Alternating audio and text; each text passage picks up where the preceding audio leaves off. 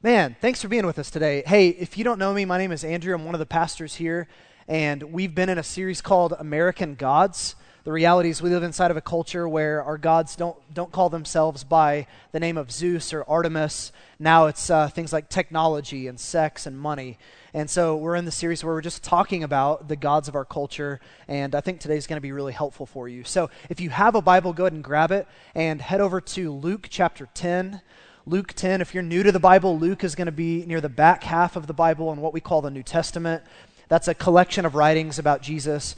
And here's the thing, if you haven't been in church in a while and you're kind of wondering, man, do I belong here? I don't even know if I believe this stuff, and I don't know what this is all about. You really do belong here. This is a safe place, and there's no question that you have that's off limits. So doubters, skeptics, you're welcome as you are. We're really glad that you're with us today.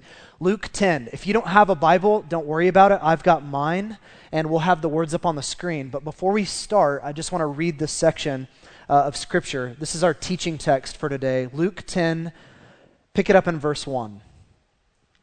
After this, the Lord appointed 72 others and sent them out on ahead of them, 2 by 2, into every town and place where he himself was about to go. And he said to them, "The harvest is plentiful, but the laborers are few. Therefore pray earnestly to the Lord of the harvest to send out laborers into his harvest. Go your way. Behold, I'm sending you out as lambs in the midst of wolves. Carry no money bag, no knapsack, no sandals, and greet no one on the road. Whatever house you enter, first say, 'Peace be to this house.' And if a son of peace is out there, your peace will rest upon him. But if not, it will return to you. And remain in the same house, eating and drinking what they provide, for the laborer deserves his wages. Do not go from house to house. Whenever you enter a town and they receive you, eat what is set before you. Heal the sick in it, and say to them, 'The kingdom of God has come near to you.' But whenever you enter a town and they do not receive you, go into its streets and say, 'Even the dust of your town that clings to our feet we wipe off against you.' Nevertheless, know this, that the kingdom of God has come near. And I tell you, it will be more bearable on that day for Sodom than for that town." Now fast forward, go to verse 17. The 72 returned with joy, saying, "Lord, even the demons are subject to us in your name." And he said to them, "I saw Satan fall like lightning from heaven. Behold, I have given you authority to tread on serpents and scorpions, and over all the power of the enemy, and nothing shall hurt you. Nevertheless, do not rejoice in this, that the spirits are subject to you, but rejoice that your names are written in heaven." The word of the Lord. So in 1991, Madonna was interviewed by Vanity Fair. And in that interview, Madonna said some really, really insightful things. She said this: "I have an iron will, and all of my will has always been to conquer some horrible feeling of inadequacy. I pushed past one spell of it and discover myself a special human being. And then I get to another stage and I think I'm mediocre and uninteresting. Again and again. My drive in life is from this horrible fear of being mediocre. That's what's always pushing me, because even though I've become somebody, I still have to prove that I'm somebody. My struggle has never ended, and it probably never will." Now, since the 1980s, Madonna has been globally known as the queen of pop. She's totally changed the face and the sound of pop, and probably no female artist has ever influenced that genre of music more than Madonna. Madonna's net worth is right at $550 million, which, by the way, that's the highest net worth for any female entertainer in American history. And yet Madonna has this undeniable fear that she's not going to be somebody, that she's just mediocre and she's uninteresting. And that fear is what's driving Madonna to prove to us that she actually is a somebody. Can you relate to that at all? Can you relate to that drive to achieve and that drive to succeed? Today we're going to be talking about the God of success and achievement, which, if you haven't noticed, is just a very, very widely worshipped, popular God in American culture.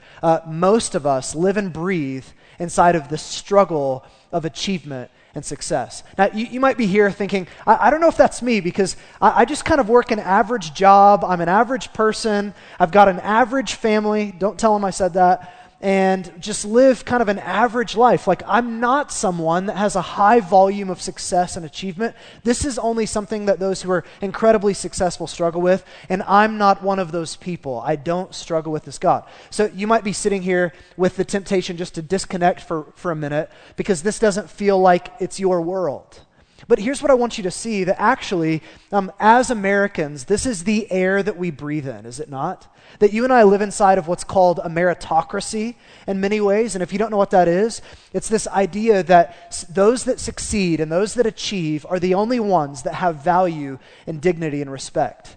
And something that's unique to American culture and the history of the world civilizations is that for years and years, people just kind of did their job. So if your dad was a farmer, and his dad was a farmer, and his dad was a farmer, and his dad was a farmer, you would just be a farmer. And that was it. You didn't have any aspirations to achieve or succeed in these unique ways. But today, no matter who you are, no matter what job you do, no matter if you're a student or a young person or however old you are, there is a trajectory for your life that is headed for you already where you could map it out and you know exactly, I need to do this and this and this. If I want to be the boss, if I want to graduate, if I want to get this job, you know exactly what you need to do. There's a path to success for all of us. This is the air that we breathe in, and whether you realize it or not, culture is constantly telling you, if you want value, if you want to matter, if you want significance, then you have to achieve and you have to succeed. That's the world that we live in. Now, you can see this in a couple of ways, but I'll just give you two of them. You see this all over culture, but here are two ways that this comes up all the time. You see this God of success and achievement in our language. Our language is success-driven. I don't know if you've realized this, and I didn't until a friend from Liverpool told me. He said, you Americans, your language is so violent. Everything is violent. Like when you want to compliment someone, and instead of saying, hey, you did a really good job, it's like, you killed it. You crushed it. You absolutely destroyed that thing, right? It's like bombs and blah, blah, blah. Like that's the way that we talk to each other in our American culture. And he's like, you Americans, it's so violent. It's so like just you can't just do a good job. You've got to crush it. And here's what that reveals to us. It reveals that we live inside of a world that is kill it or be killed, right? If I'm going to survive out there, I've got to kill it, or else I'm going to be killed. So we see it in our language, but we also see it in social media. And by the way, I'm not like against social media. I'm on social media, but there are some dangers. And one of the dangers of social media is that it gives all of us this idea that we can create our own fantasy reality where we are really successful and we've achieved a whole lot. And we're going to paint this picture of ourselves, whether it's true or not. And that's the picture that we're going to put out there for everybody else to see. And it's really, really bizarre. It's driven by success and achievement. If I only knew most of you solely through Instagram, I would envy your life so much, right? You travel all the time. You eat exotic foods. Your house is always clean. I mean, it's amazing. Your life on Instagram is absolutely phenomenal. It's filled with achievement and success. There's no problems there. The other day I was on Instagram, and I was reading someone's post, and they captured one of those pictures where it's like, I don't know how in the world you did that. I honestly think you faked that picture. It's so perfect, right? And then you found the perfect filter, perfect lighting. It's amazing. And then it's one of those with the long descriptions underneath it. Do you know what I'm talking about? Where it's like really long paragraphs. It's like, what? It's Instagram, all right? Limit yourself. But they're writing like a blog post. It's the new MySpace or whatever. So they're writing about their life, and it was beautiful. The insights into marriage, parenting, life itself, absolutely beautiful. And I remember reading that thinking, this person has to be a major deal. They must have thousands of followers. Like everybody's just dying to know what this person says. And I looked at the follower count, 120 people. It's like, who are we fooling? That's like your friends from high school and your family. Like who are we fooling that we think that we can just carve out this world and look at how amazing I am? But no one really is that way. Instagram, social media, Twitter provide us with this ability to craft our own lives for viewers to see something that really isn't there. So how do you know if this is in you, this God of success and achievement? Maybe you're like, I work a Joe job. I don't really think this is me. How do you know that this is you? Well, there's some indicators that I want to give you, and then we're going to jump into Luke 10. Some indicators that will reveal that this is a God that you hold closely to. Competition and comparison. Anytime competition and comparison are flashing red lights in your heart, that's telling you that actually what's driving your competition and your need to compete and compare with other people is this God of success. If you get frustrated and devalued every time someone else is given a compliment, you worship the God of success. If you actually, because of your achievements, you feel like you've achieved and done better than the people around you, and you walk into a room with a little bit of pride and arrogance, then you worship at the feet of God of success and achievement. Because you are actually competing and comparing. The way that you see the world is, I've got to get to the top. And if anybody else gets there, then that's threatening my position at the top. Here's another indicator: workaholism. You work all the time. You drive yourself and your family into the ground just for the sake of appearing successful, like you're achieving a whole lot. Every time someone asks, how you doing? Oh, I'm so busy. I'm busy, right? You have this just unhealthy angst, frantic angst to achieve and succeed in life. Yeah, it's workaholism is actually being driven by this God of success. Laziness is another indicator. And that's an ironic indicator, isn't it? You would think that lazy people don't actually worship at the feet of God of success. But here's what's interesting about a lot of lazy people. What's driving a lot of people into laziness and apathy and disengagement is because they've tried to be successful and it hasn't worked. They've tried to achieve and they don't feel like they have achieved. And so instead of engaging into overwork, they disengage and they kind of just veg out. And I'm, by the way, here in just a minute, I'm going to sell out the entire male gender. So I apologize to all the fellas in the room. But ladies, if you want to kind of understand something about a lazy man, if you know or are married to a man who comes home every day and he sits in the easy chair, he plops down, he turns on Netflix, and night after night after night he watches TV over and over and over and over again, do you know what's really driving that most of the time? Most of the time, what's happening is beneath the surface, he is a profoundly hurt, wounded, shame-filled man that doesn't feel like he's accomplished much, and he cannot engage. He's totally disconnected. So actually what drives laziness oftentimes is this desire to achieve and not being able to accomplish it. Here's another one: insecurity. You walk into a room and you lack confidence and you frequently experience anxiety about yourself and how other people are perceiving you. A lot of times what's behind that is this God of success. I want to appear successful. I want you to think of me successful. And then finally, deceit is a big one. Deceit is when you and I, we put forth this image that makes us look successful, whether that's real or not. We downplay our failures and mistakes. We upsell our successes, and the version of us that we're presenting to the world is really not the real us. It's one that is successful and who has achieved a lot. Worshiping the God of success. Is this inside of you? It's inside of me. Even if this isn't inside of you, there's the temptation in our cultural moment to just be this way, isn't there? Even if you're not actively worshiping the God of success, the temptation exists in your world. This is something that as you leave these doors, you will face on a day-to-day basis in our cultural moment. So how do we fight this? How do we actually think about the God of success, and how does Jesus confront the God of success? I think Luke 10, in many ways, is one of the most helpful stories to confront our idolatry of achievement and success. Luke 10 is one of those passages that gets a lot of airplay in the pulpit. It gets a lot of pulpit time because it's a great passage to preach. You can preach about the mission of God and how the harvest of souls is there. It's plentiful, but we need laborers. You can talk about the kingdom of God. You can talk about signs and wonders. You can talk about all these amazing things in this passage. But what I want to do is I want to look at Luke 10 with you through the lens of achievement and success. And so let me just set up the story. In this story, Jesus sends out the 72. And here's my question to you. Who are the 72? And does anybody here know any of the names of the 72? Anybody know any of the names of the 72? No, nobody, because no one knows any of their names. The 72 is this weird group of followers of Jesus because they're not a part of the thousands and hundreds, but they're also not a part of the 12. There's some weird in-between group of people, not the 12, not the hundreds and thousands. They're just this generic group called the 72.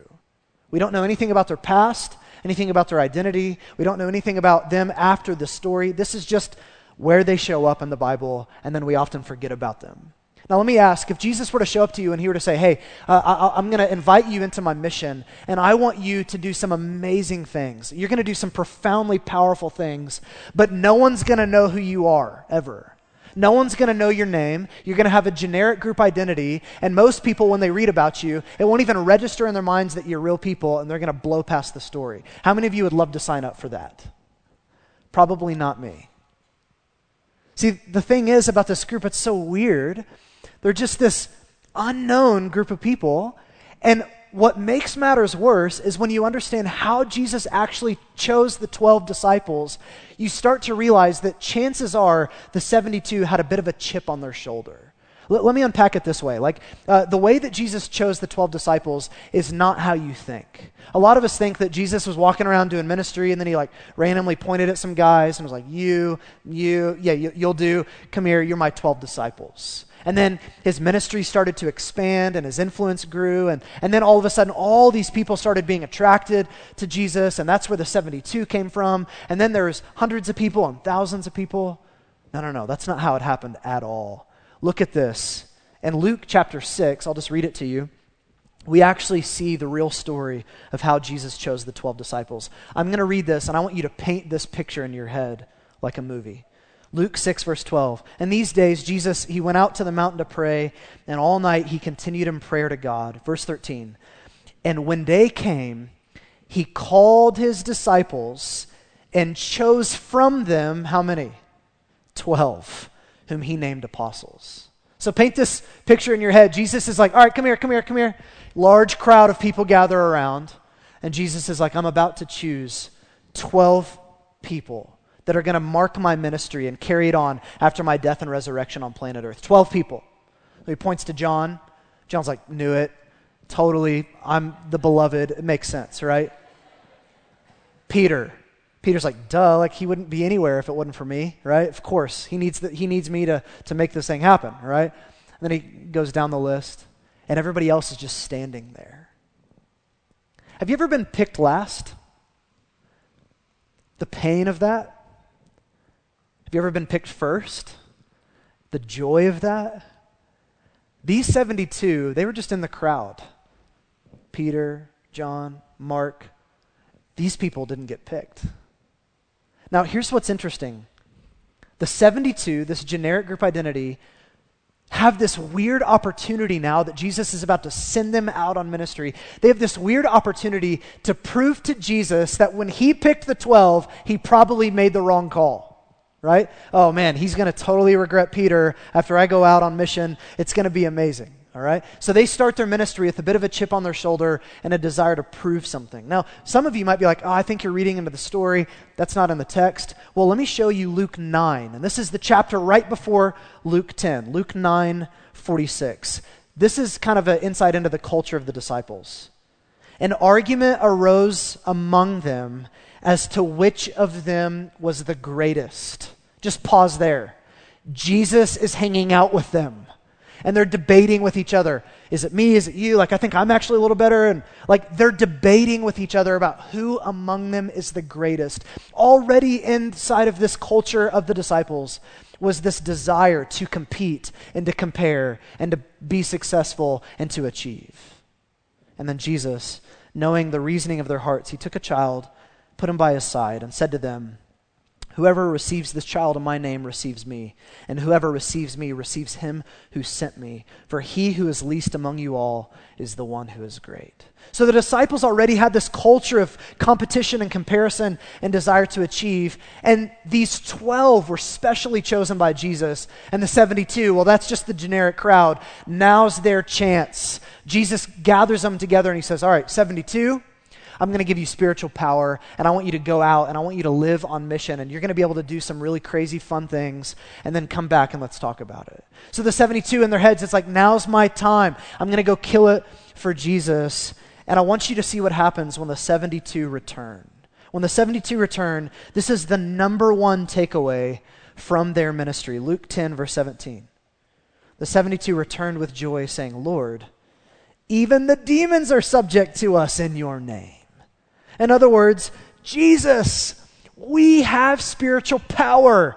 We had profound ministry success out there. You should have seen it. Even the demons were subject to us in your name. We killed it out there.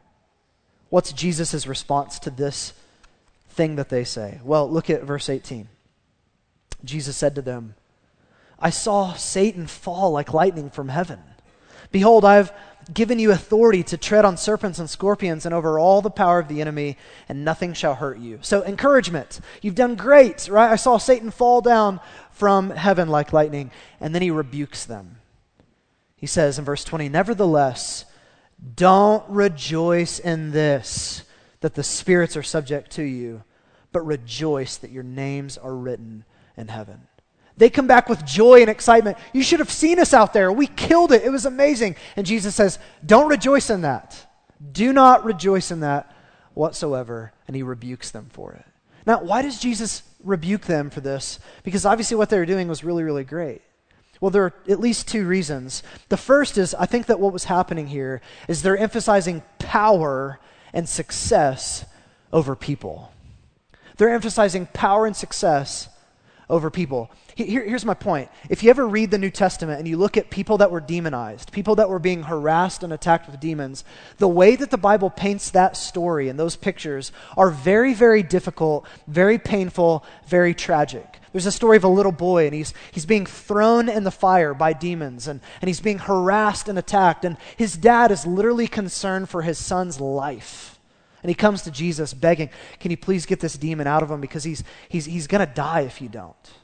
We see stories of little girls and other people that are filled with sicknesses and diseases because of demons and all these things. And so what was happening here is, instead of the disciples coming to Jesus saying, hey, you should have seen it. There's this little boy, and then we prayed for him and the demons left, and he's now okay. He's in his right mind. The dad was just sobbing. He was so thankful. You should have seen it.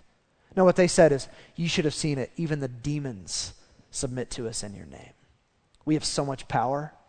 They totally missed the little boy. Or you should have seen this little girl. She was sick and she was near death and she was racked with diseases, and we cast out the demons, and now she's okay. She's in her right mind and she's perfectly healthy, and her parents were thrilled. No, you should have seen it. They were running away from us. We were killing it out there for your name. They emphasized power and success over people. Here's the second thing I think that was behind Jesus' rebuke. Jesus gave them ministry success for the good of other people, not to stroke and stoke up their own ego. And here's the reality here. Any success and any influence and any power that God gives you is never an end in itself, meant to be terminated on your ego. It is always for the benefit of other people. And we get this totally backwards, don't we? And so what happens with these disciples, instead of realizing, I've been given spiritual power for the good of other people, it was, I've been given spiritual power. Now's my time to shine. Now's my chance to kill it for Jesus. They emphasized power over people, and they forgot the whole reason of why Jesus gave them this power in the first place. He says in the beginning of Luke 10, the harvest is plentiful, but the laborers are few. I've raised you up, not because I want you to feel good about you. I've raised you up because there are people out there that are hurting, that need this reality. And here's the sad human reality for most of us, if not all of us. You and I can relate to these people, can't we? The 72 might as well be us, because I see my own heart and my own struggle and my own desires and my own twisted motives inside of the desires and the motives in the heart of the 72. I think what's behind this is, if we're honest, most of us, when we were in our most formative years growing up as kids, we're not properly affirmed, and we didn't really know who we were. We didn't have parents or caregivers that told us this is who you are and you're loved and you're affirmed. So what happens is a lot of us, we grew up with a lack of that, and now we take this gaping desire that we have for affirmation and approval and to succeed and be somebody, and we take that and we point it out at the world. So we enter our jobs, and we enter our marriages, and we enter our dating relationships, and we enter our lives, and we're holding up this giant mirror. You tell me who I am, and I will be that. You tell me what I need to be okay, and tell me, am I okay, and have I done enough, and have I achieved enough, and have I been successful enough? We're holding up this giant mirror because we don't know who we are. And what happens is this weird twisting in life, where all of a sudden life stops becoming about the good of other people, and the reality of the glory of God and the furthering of his mission, and life becomes all about us. And all of a sudden what happens when life becomes all about my ego and my desire to succeed and to achieve at all costs is this crushing competition begins to just entangle my soul. And this sad comparison takes over. Questions like this: have I achieved enough? Do they respect me? I wonder if he's proud of me. Am I okay now? Achieve more, do more, acquire more, so that she will look at me with affirmation. Comparison. We walk into a room, man, why did they get promoted and I got overlooked? Why did they get the compliment and no one said a word to me? Why did they get invited to the party and no one even sent me a text? And on and on and on. Crushing comparison and this sad competition that takes over our souls. Have you ever noticed how much good one can do with incredibly bad motives? Have you ever noticed you can have the worst motives in the world and do some profoundly good things in our world? And that's a scary, scary reality. There was a book called 3 Cups of Tea. You may have heard of it. 3 Cups of Tea, One Man's Mission to Promote Peace, One School at a Time, by Greg Mortison. It's a fascinating book. Greg Mortison gave the title of the book off of his experience in a village in the Middle East, where if you have 1 cup of tea with someone in the village, then you're a foreigner. If you have a 2nd cup of tea, then you're friends. And if you have a 3rd cup of tea, then you're family. So he wrote this book with this title, and it recounts his story, his own journey of getting lost on his way down from climbing K2. And he stumbles across this village, and he's just struck by the needs of this village, the economic devastation, and the education gap. And so he promises him, he says, I'm going to come back, and I'm going to bring money, and I'm going to build a school. I'm going to take care of you guys. I'm going to build schools all over, not just here, but all over the Middle East. So he wrote this book, and the book blew up. It became a New York Times bestseller back in 2006, and it was on the bestseller list for 4 years in a row. In fact, it got so big that President Obama actually donated $100,000 when he won the Nobel Peace Prize to this man's organization. The only problem is that they don't think that he ever tried to summit K2. He was never captured by the Taliban and held hostage, which was a big part of his story, that he was actually captured by the Taliban and held hostage, even though it never happened. And most of the money that he was given and most of the money that he raised from his sales and traveling the world did not go to build schools in the Middle East. Most of it went into his own pockets. He was flying around on expensive jets, total financial mismanagement at every level of this man's organization. And he was filled with utter shame as he was outed for the deceit that he had brought. In fact, there was an investigative reporter that wrote an expose on this called 3 Cups of Deceit, the ugly side of the human ego. Now, what's the fallout in something like this when life becomes all about you and your ego and your desire to achieve and to succeed? His co-author committed suicide by kneeling in front of a train. His daughter tried to take her own life due to the shame that she experienced. And he almost died of a heart attack due to stress. When life becomes all about your own personal narrative of success, people become supporting characters in a story that's all about you, and they get the short end of the stick. This is what happens when you worship at the feet of the God of success and achievement. It's you that matters, and everybody else is just supporting characters in your story. Now, how do we avoid this? Because this is in me. And this is in you, and this is in our culture. We live and breathe in a meritocracy where you've got to earn, and you've got to achieve, and you've got to acquire, and you've got to be someone and make something of yourself if you want to have a place here. Well, Jesus tells us actually how to avoid this. Look at what he says to the 72. He says, "Nevertheless, do not rejoice in this, that the spirits are subject to you, but rejoice," what? "Rejoice that your names are written in heaven." Jesus says, don't rejoice that you've got success and power. Rejoice that your names are written in heaven. That's what you rejoice in.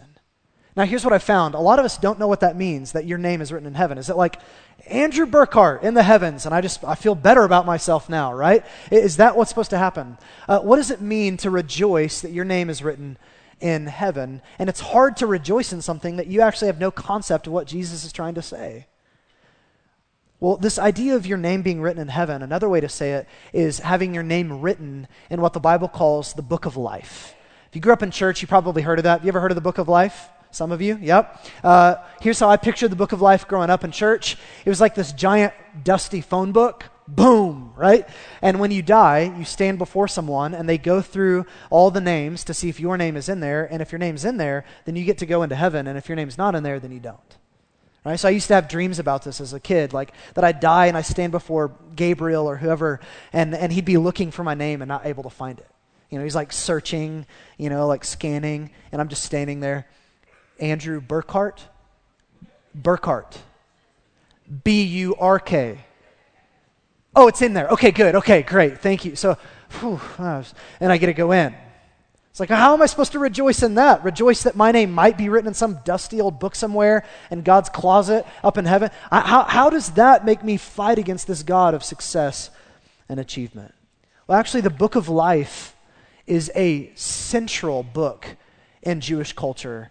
This isn't just like this imaginary book or metaphorical book. It's a real book. If you do some historical study of Jewish culture, the book of life is a deeply significant central book that told the narrative of any given community among the Jewish people.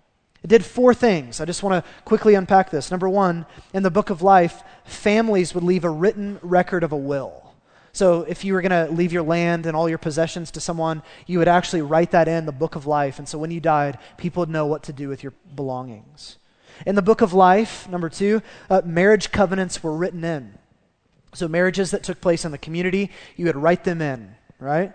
In the book of life, peace treaties were recorded.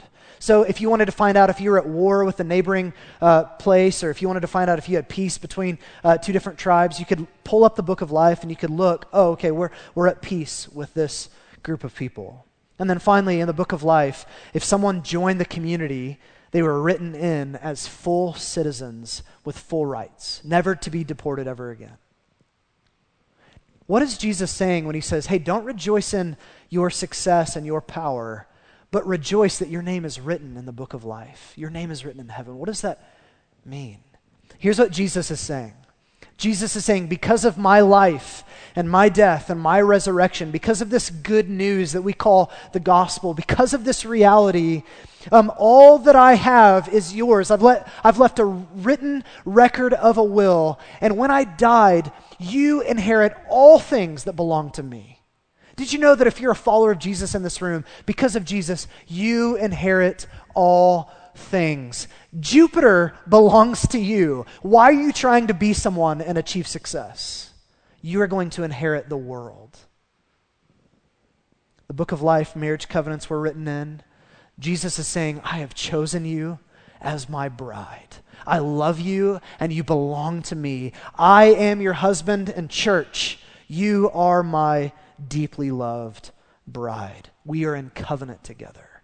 In the book of life, peace treaties were recorded. Jesus is saying, because of what I'm doing, there is no longer any animosity or war between God and humanity. There's only peace. There's only peace. And then finally, when someone would join the community, they were written in as full citizens. What God is saying is, you are a citizen of the kingdom of heaven. You can't ever be deported. You can't ever lose your status. You can't ever get kicked out. You are a full citizen of the kingdom of heaven. Listen to this if you struggle with this God. Because of Jesus, you don't have to earn your place in this world anymore. Because of Jesus, you do not have to prove yourself. You don't have to compete or compare. You don't have to achieve a certain level of success or notoriety to fully belong. In Jesus, you are good enough. And in Jesus, you are deeply loved. In Jesus, you will never get kicked out. He's brought you in, and he has given you all things. That reality has the power to set you free from the tyranny of success and achievement. When the reality of the gospel sinks into your heart, it can set you free from the tyranny of success. I want to close by just giving you the Americanized narrative of Jesus. This is the Americanized narrative of the life of Jesus. And just hear all that I'm about to say in like a movie trailer voice. That'll help you, okay? Defying all odds, Jesus was born of a virgin. Amazingly, he never sinned or gave into temptation. He was a successful and hardworking carpenter, crafting artisanal tables and chairs alongside of his father Joseph. When he was only 12 years old, he was so spiritually mature that he said, "I must be in my Father's house." After living perfectly, never sinning, he willingly went to the cross and he said, "Nobody takes my life from me. I'm laying it down." And then Jesus, after dying just 3 short days later, he rose from the dead. He defeated death itself. He ascended into heaven. And as he walked through the gates of heaven, all the angels stood to their feet. And God the Father loudly shouted, "This is my Son. I'm pleased with him and I love him." And all the angels just erupted in praise. You know the problem with that story? That's 100% not the true story of the gospel. Here's the real story of the life of Jesus. Jesus was born in a small town to a poor Jewish teenager. He spent 30 years of his life in total obscurity. Nobody even knew who he was. Before Jesus had performed one miracle, or taught one sermon, or lifted his hand to do one significant thing in his life, at his baptism, the heavens were ripped open, and God the Father looked at his Son and he said, "This is my beloved Son, with whom I am well pleased." And one of the most incredible things is from this point forward, Jesus lives his life from blessing and affirmation, not for it. He lived his life and his ministry, ultimately dying in shame on a cross. Yes, to rise again, but then to leave, and for people to mock him and belittle him and think that he was a failure. Jesus did all of this because he was living from his Father's affirmation, from his Father's blessing, not for it. And that's the invitation that Jesus gives to you today. If you are in Jesus, or if you want to be in Jesus, you no longer have to live for blessing. You no longer have to live for affirmation. You no longer have to have the most important person in your life make you okay. That God, who created all things, the most important being in the universe, he looks at you and he says, "I love you, you're beloved, and you're mine." And that drives out this